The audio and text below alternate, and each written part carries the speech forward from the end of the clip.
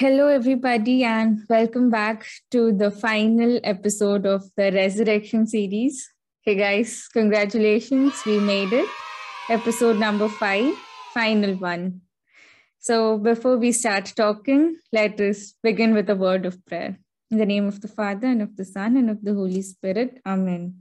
Dear Lord Jesus, thank you so much. I can only say thank you for everything, for every single thing, Lord, for your grace, for your resurrection, for the gift of you. Our Father, who art in heaven, holy be your name. Your kingdom come, your will be done, on earth as it is in heaven.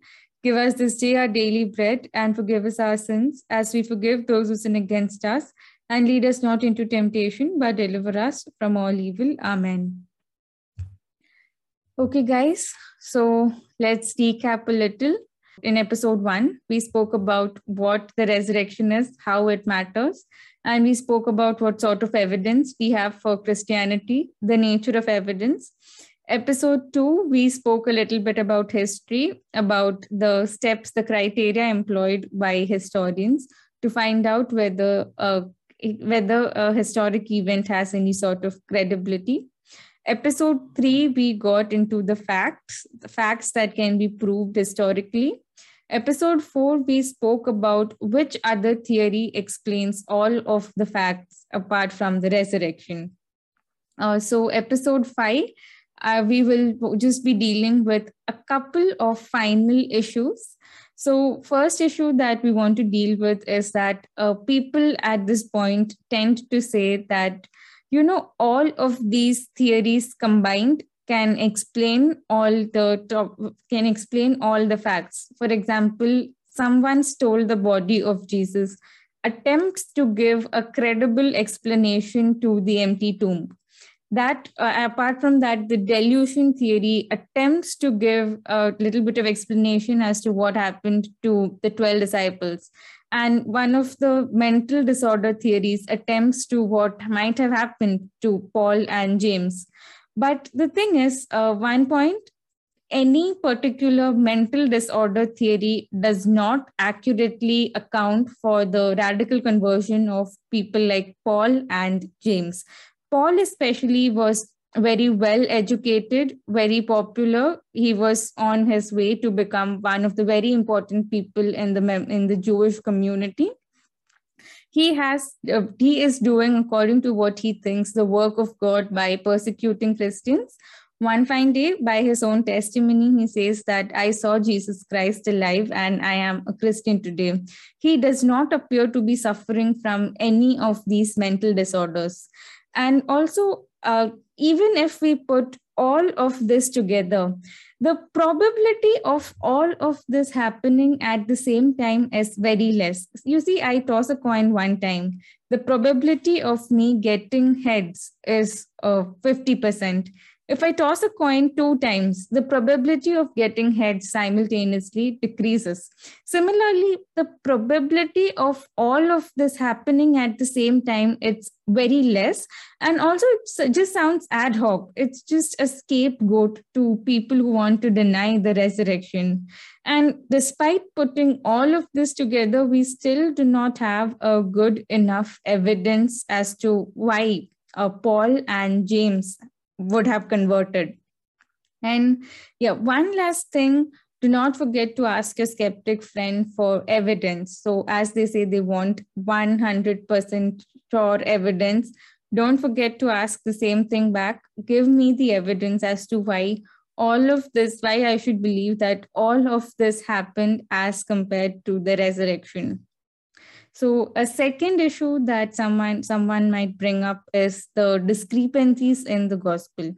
You see, the 4 gospels, when it comes to the resurrection of Jesus, that particular Easter Sunday as I can term it today, when they describe that, there are a few discrepancies. So they say that this makes the gospels unreliable. So firstly, even if I obviously accept the discrepancies in the Gospels, but this just calls into question the inerrancy of the Gospels, not the historicity. Secondly, Just because there are varying accounts, that does not mean that an event did not occur. Take the example of the burning of Rome. There are varying accounts as to how the fire started, but that does not mean that the fire did not occur. The crux of this particular topic is that the tomb of Jesus was empty and disciples were claiming that they had seen Jesus alive. And the little factor, the little topic surrounding this can be considered like negligible as compared to the elephant in the room, that is the resurrection of Jesus. And lastly, the discrepancies in the gospel are an attestation to the fact that these are independent sources. Thereby, it makes them more reliable. After all, guys, it is impossible that two people recount one event in the exact same detail. That's just not possible. Now, the third issue is that some people say only what science can prove is true. I just want to make one small statement. So, the statement, only what science can prove is true, it's a philosophical statement. It's not a scientific statement. Scientists will not be able to scientifically prove that only what science can prove is true. The statement refutes itself. And lastly, skeptics love to bring this up. The Gospels are biased. So even if I am to grant them this, that the conversion of Saint Paul is sufficient to prove the resurrection, because he was an anti-Christian. He was a church persecutor by his own testimony. So his bias is supposed to run in the opposite direction. Yet he became a Christian. What does that tell you about what he saw and what he might have seen? What does it tell you? I can apply the exact same thing to James. James was not a believer of Jesus. He didn't believe his cousin while his cousin was alive. Yet he became a Christian. His bias also ran in the opposite direction.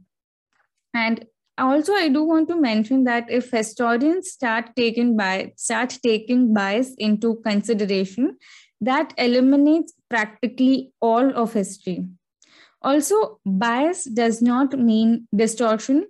A person can be biased and right. Exactly what I'd mentioned in the previous episode. And lastly, people who take this particular issue into consideration, they end up committing the ad hominem fallacy. So what does the ad hominem fallacy mean? Athena is wrong because Athena is a horrible person. That's the ad hominem fallacy, that because a person is wrong, a person is a bad person, whatever he says is wrong. That is clearly not the case, because I might be the most horrible person alive. And yet, if I say that the sun rises in the east, that does not mean, even if I'm a horrible person, that does not mean that I'm wrong about the sun rising in the east. And that's exactly what skeptics are doing. They say Paul's letters are unbelievable. They're not to be believed because Paul became a Christian.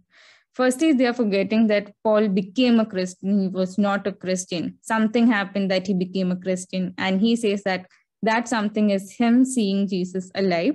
And skeptics say, well, no, I don't want to believe that you became a Christian. I'm not going to believe whatever you've written. And one last point, that's it. The issues that we will be dealing with today. So we spoke about the bias of the Gospels. We spoke about the discrepancies in the Gospel, about how a combination of theories might attempt to explain what happened on that particular day, and about the supremacy of scienticism. So that's it. For the resurrection theory, we have covered almost all of the most popular, in fact, I would say we've covered all of the most popular theories that people bring up to deny the resurrection. And yes, I do want to add this one thing, that taking into context the social and the religious surroundings of Jesus, the resurrection is very much at home. It is not something that happened out of the blue. Jewish prophets had prophesied the coming of the Messiah being God incarnate for centuries. The people were expecting this Messiah to come soon. Jesus came along and he claimed to be that Messiah. He claimed divinity, he claimed to be God. And the people, and very rightfully, they asked him, "Why should we believe you?" That's very rightful. Even I think so, because a carpenter coming along and saying, "I am the God of Abraham, Isaac, and Moses and Jacob," you will not believe the man. They were right in asking for a proof. And the only proof that Jesus gave them, he said, "Kill me, and 3 days later I will rise from the dead." The enemies of Jesus were well aware of this, and that is why they placed Roman guards at his tomb to prevent someone from stealing the body. Nothing seemed to work. The body went missing, and disciples, and not just the disciples, anti-Christians, the people who hated Jesus Christ, and the skeptics, the people who never had anything to do with Jesus Christ, they all began claiming that they had seen Jesus alive, and these people were unstoppable. And that is why we say that given all of the evidence that we have, Christians have a very good reason to believe in what they are believing in. And no other religion, no other worldview will offer as much evidence as much as Christianity has. Guys, please don't forget that denying something is very easy. I can deny that the Titanic ever sank, but denying it is easy, but providing evidence and alternate explanations is very difficult. Converting people is not our job. Our job is to defend our worldview. Our job is to defend Christianity, not to protect it. God does not need a protection, but he does call us to defend this worldview that he has given to all of us. And if the skeptic still does not believe it, you cannot do anything. Don't fret, just pray for them. We have done our job. Now the Holy Spirit will do his. I want to end with one last thing. Imagine a room in which a body lies crushed flat as a pancake. A dozen of detectives crawl around examining the floor with magnifying glasses for any clue to the identity of a perpetrator. In the middle of the room, next to the body, stands a large gray elephant. The detectives carefully avoid bumping into the pachyderm's legs as they crawl and never even glance at it. Over time, the detectives get frustrated with their lack of progress, but resolutely press on, looking even more closely at the floor. You see, the textbooks say the detectives must get their man, so they never consider elephants. That is exactly what the skeptics are doing when it comes to the resurrection of our Lord. Let us end with a short prayer. In the name of the Father, and of the Son, and of the Holy Spirit. Amen. Lord, what can we all say other than thank you? Hail Mary, full of grace, the Lord is with you. Blessed are you among all women, and blessed is the fruit of your womb, Jesus. Holy Mary, Mother of God, pray for us sinners, now and at the hour of our death. Amen. In the name of the Father, and of the Son, and of the Holy Spirit. Amen. Thank you guys for sticking through. I had a lot of fun recording these episodes and hope you got to learn a lot from them. Please do like, share, and subscribe, and see you soon discussing another very important topic.